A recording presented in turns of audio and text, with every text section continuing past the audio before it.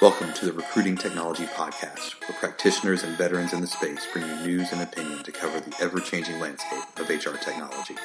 Hi, this is Andrew Godomsky, and that is Jason Roberts. Hello. And this is another episode of Recruiting.Technology, the best and brightest in bots, robotics, automation, recruiting tech, CRM goodness. That it is. Before we get started, I'd like to ask you, if you're listening to this, to give us a review. Give us some stars, give us some positive stars, and subscribe, download as many episodes as you like. We've got several out there now. We're brand new here, so we're new on the podcast arena. We definitely need your support in order to gather some cred on all the platforms. So subscribe on any platform that you use: Google Play, Stitcher, iTunes. If there's something else that you'd like us to get out there on, we're happy to do that. Thanks for your help on that. Today's show, we cover two great new technologies that just received a new round of funding, both HackerRank and Great People. So let's dive right in with Great People. Great People, CRM, ATS, the all-in-one solution, as they like to say it. For those who don't know, right, so for those who are just kind of figuring out, so Great People kind of runs this staging, right? They run the gambit of pre-applicant. So all the things that you would do to acquire a prospect, to acquire somebody who you're trying to recruit who's not an applicant yet. So it's got the CRM, it's got the engagement tools, and it has the staging and the system of record that allows you to do that. And then it then extends all the way through the hire. So as a traditional ATS would, somebody applies to a job and then you stage them through screening, interviewing, assessment, et cetera, all the way to hire. They've put that in one system of record. And if you haven't seen it, what's interesting about Great People is they allow you to switch workflows very, very quickly. And so you don't have to necessarily have the concept of one workflow for everything. You have the ability to have a lot more flexibility, which is not as unique as it used to be. But the fact that it's all within one tool makes it pretty easy to kind of have a set of controls rather than taking your CRM and your ATS and weaving that data together. This has got a more solidified perspective. And I'm sure Jack appreciates their that little commercial. So. Yeah, so they're really solid at being sort of both sides of the house, right? Both CRM and the ATS, they do a good job of that. They leverage some of the best in class technology. So I like it because it's my central platform that everything else ties to, right? So I integrate everything to Great People, and then I integrate Great People with my customers, right? So that's the way that works. And platform as a service is a pretty valuable thing. So they're not going to be the guys that are writing the super fancy algorithms. They're not going to be the guys who have the best matching technologies. They're going to be the ones who can allow you to plug in your matching technology of choice, right, and make it useful. Or they're going to be the ones who can help you plug in HackerRank, who we'll talk about in a minute, and drop those assessments and make them usable in a really quick and easy way, integrate Montage, those sorts of things. But they're sort of the hub, and everything comes into the hub of Great People, and you can use all the best in class things from there. They took a bit I saw Bill Borman threw out a question. He said, "Hey, are they building any of their own stuff, or are they just using other people's stuff from now on?" And there was some back and forth on a Facebook group that we follow on this topic. And I didn't think that was quite a fair question. I think platform as a service is a completely viable model. In fact, it's the model that I chose on purpose. I don't want to buy technology from someone who is diverted in so many different ways. If I find someone who has a really solid matching algorithm, I want to be able to plug that in and use it. Right. And I think what's interesting is that is this platform as a service within recruiting technology. They're not the only ones. Okay. So you look at a company like Avature that started primarily at the front end. And then literally about 24 months ago, they started beta testing. And then recently in the last 2017 season, they extended all the way to hire. And so you can have in Avature, as an example, same sort of concept, prospect all the way to hire. I think what's interesting about, and so it's interesting because it starts to feel a little bit more like a HR as a service type of system with the CRM. And so there's a number of systems that are HRIS oriented that have backed into applicant tracking, but haven't quite gone all the way to prospecting, right? Well, they're missing that. Even, who was it? Cornerstone initially said they had pipelining capabilities, but very quickly announced a partnership with Smashfly because customers, including some of my customers who went to Cornerstone, said, yeah, this thing's not going to cut it. It's not going to do what we need it to do. So they announced a partnership with Smashfly. That's so great. People, good on them. They just had a new round of funding announced. It's $8 million in funding. From what I understand, they're going to double down on some of the technologies that they do have in house. So when you talk about robotics and automation, there's a couple of levels of robotics. The one thing that Great People does really well is sort of the if this then that type of automation, where when something happens in one tool, in one part of the workflow, you can automatically make the next thing happen. And this is actually where the sort of HRIS systems that go back to ATS world, this is where they miss the boat completely.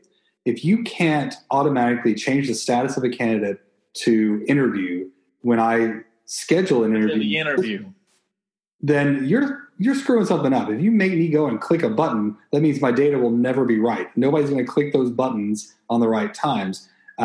So they do a thing where you schedule an interview, the candidate automatically gets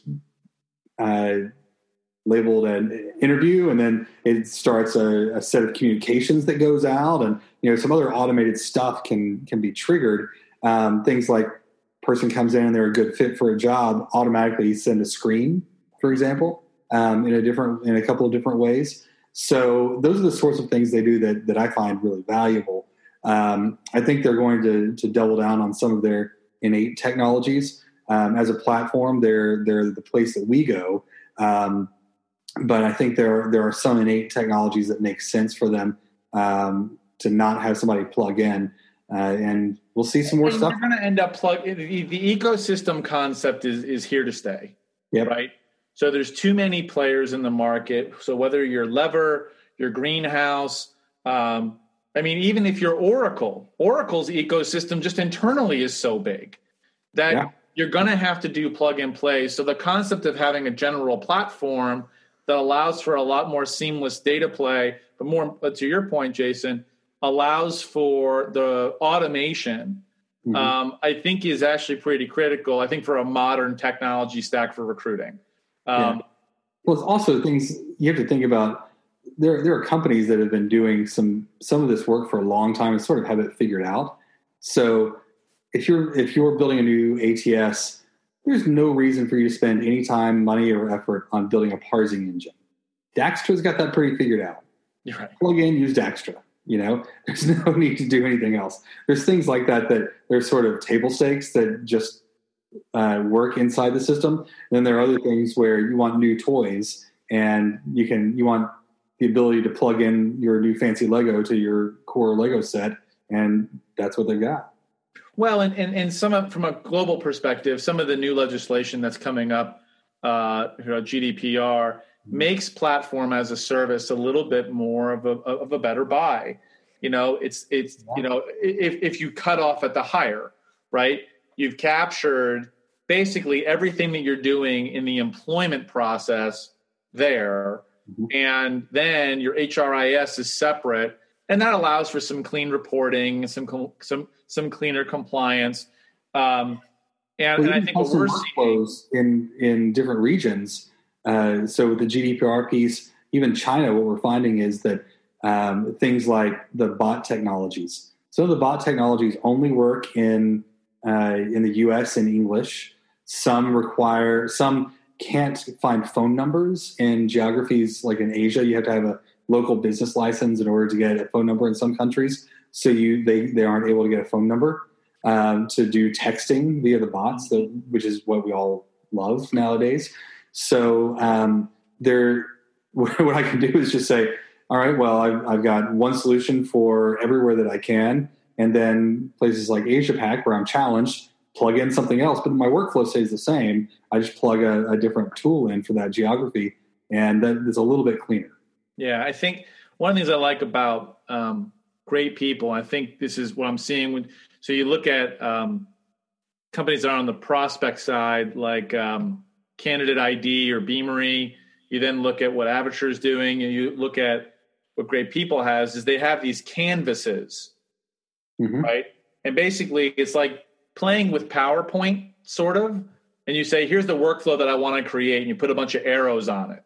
You say, if this happens, then do this. And I think that model is probably the pervasive model for what I'm seeing probably through 2020, 2021, is that people ask me, what do I need to look for in a recruiting tech that's going to help me be better, faster, cheaper? And I'm like, well, probably something that allows you to control the workflows in a visual way and allows you to have multiple workflows without having coding, without having to do an installation, without having to shut down the system for the day or a week. Just it gives you a play area that allows you to create your own algorithms or your own rules. Fewer clicks is what you're going for. You want the tool to do as much of the clicking as possible so that your recruiters aren't clicking.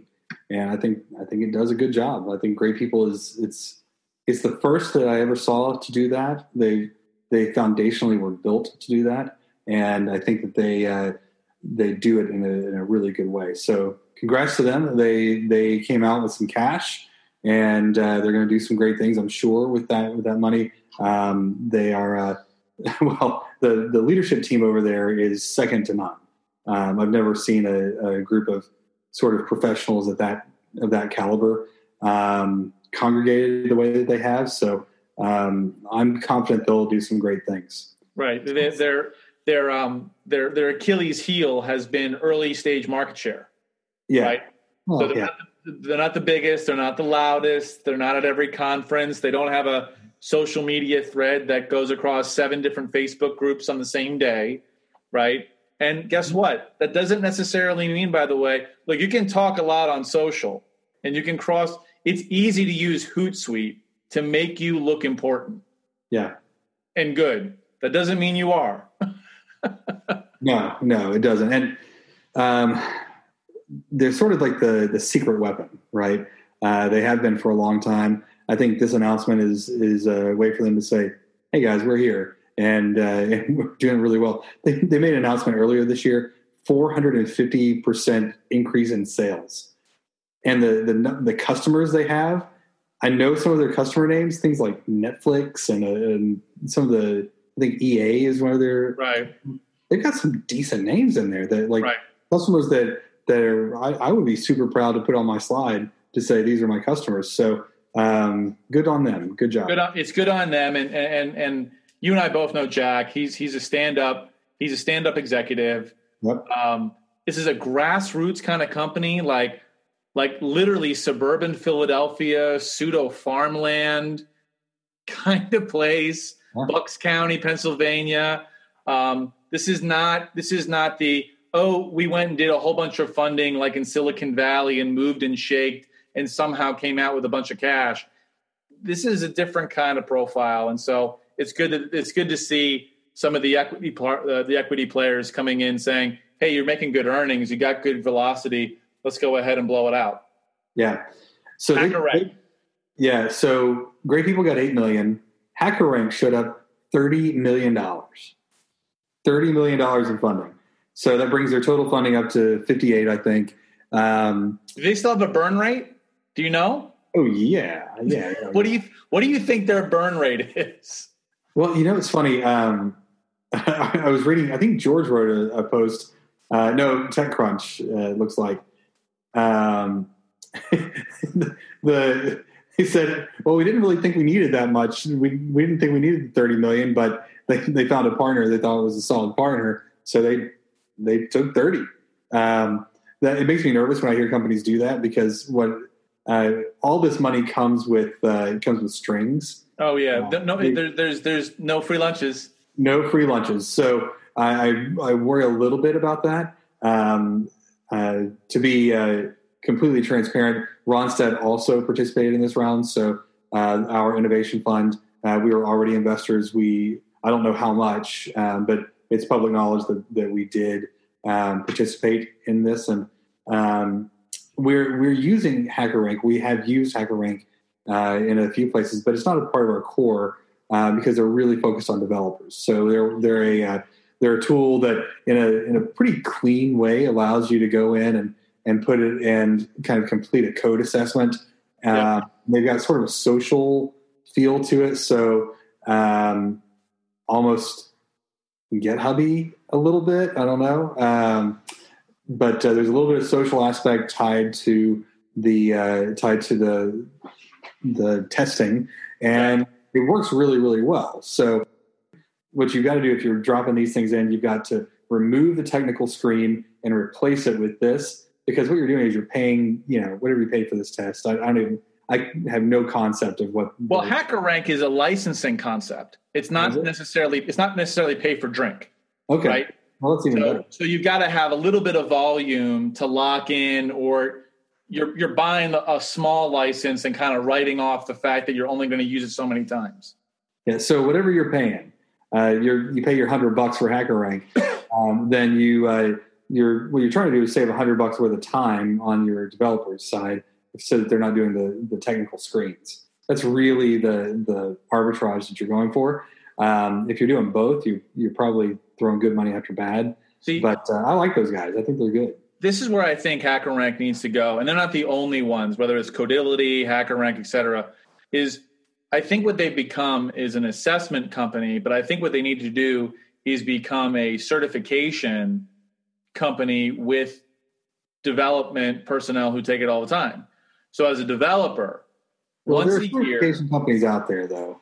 What I'm saying is this: is why wouldn't I, as a candidate, just as a working developer, once a year, go in and take the next level Ruby exam, and then this way, when I apply for a job, I can just go ahead and type in my number or my file and say, by the way, I already passed HackerRank's last whatever for Ruby, rather than right.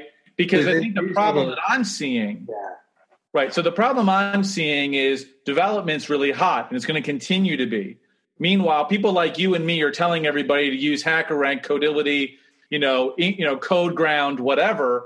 And so now you got these developers who are like, one more damn exam that I got to take, which, by the way, these aren't 5 minutes.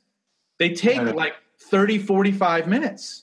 Well, and the challenge that we ran into is it was good for a certain level developer, but if you have a highly sought after senior guy, he's not interested in spending the time on this. That's right. You have so we had to find the sweet spot, like the highly sought after senior guy.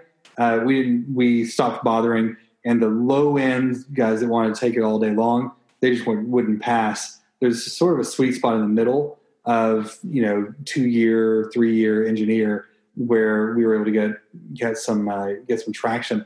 But I do think that you got something there that might be a big part of their business plan. Maybe. I don't know, where you just say, here's even better than a certification.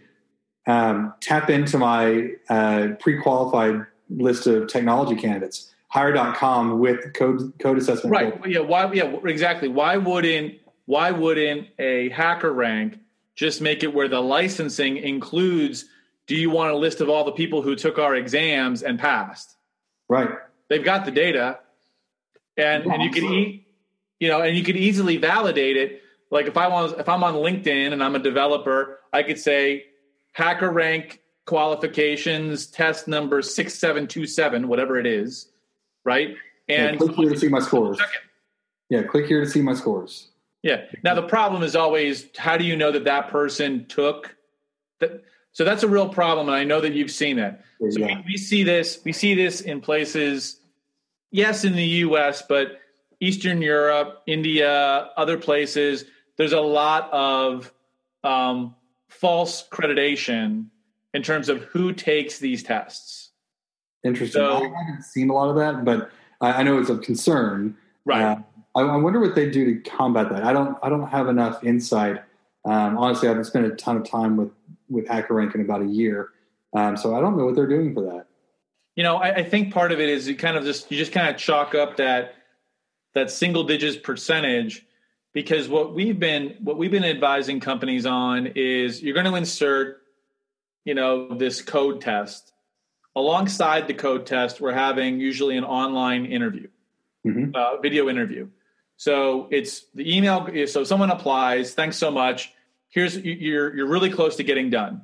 So take the next 45 minutes, do this exam, and go through a 15-minute online video back and forth. We use WePow, but you could use Montage or HireVue, whoever.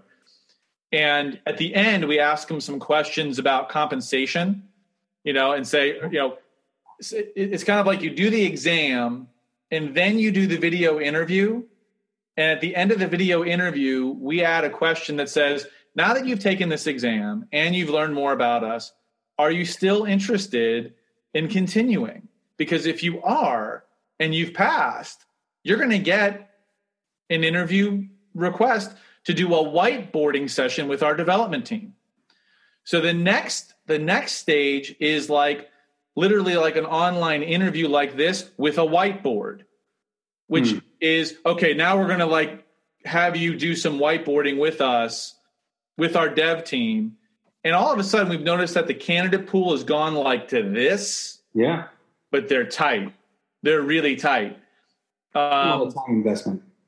They have to be serious. They got to be serious. No one's doing that for an hour because they're bored, right? And so, of course, if the brand is weak, if you're not Netflix, right, or Google, if you're, John's staffing coding business out of, something Wisconsin, you might have a problem, but that's a branding issue. But I think that's where these guys at HackerRank and Codility and others need to do is they need to start thinking about, how can I take this test once a year, show my chops, make my application process really expedient, and I don't have to do much, just come get me, right? Well, and what's interesting is everybody's turning into a code shop, right? So you've got these traditional manufacturing companies that are out there that are software companies. Nike is hiring software people. GE, Honeywell.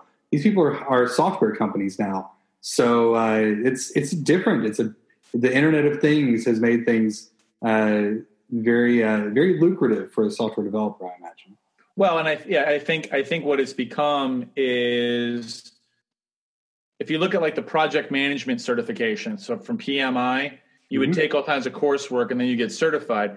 I think a lot of these tests are basically saying, are you certified in this code? Yeah. And if you are, great, because I don't have to train you. I can let you do. And with agile development being so pervasive, this is what they want. They just want someone to jump in and start banging on a keyboard at a stand-up desk. If you have a trusted assessment, so I'm a PMP. I'm a certified PMP, and I'm a pimp. I was pimping back in the day. I went to NYU to get mine. Do you keep yours up? I don't even keep mine up anymore. I should. No, I lost it about. I lost it. But I'll rephrase. I was a certified PMP. Right. Yeah. I just didn't do it again. Yeah. But that process is pretty well respected. That certification is good.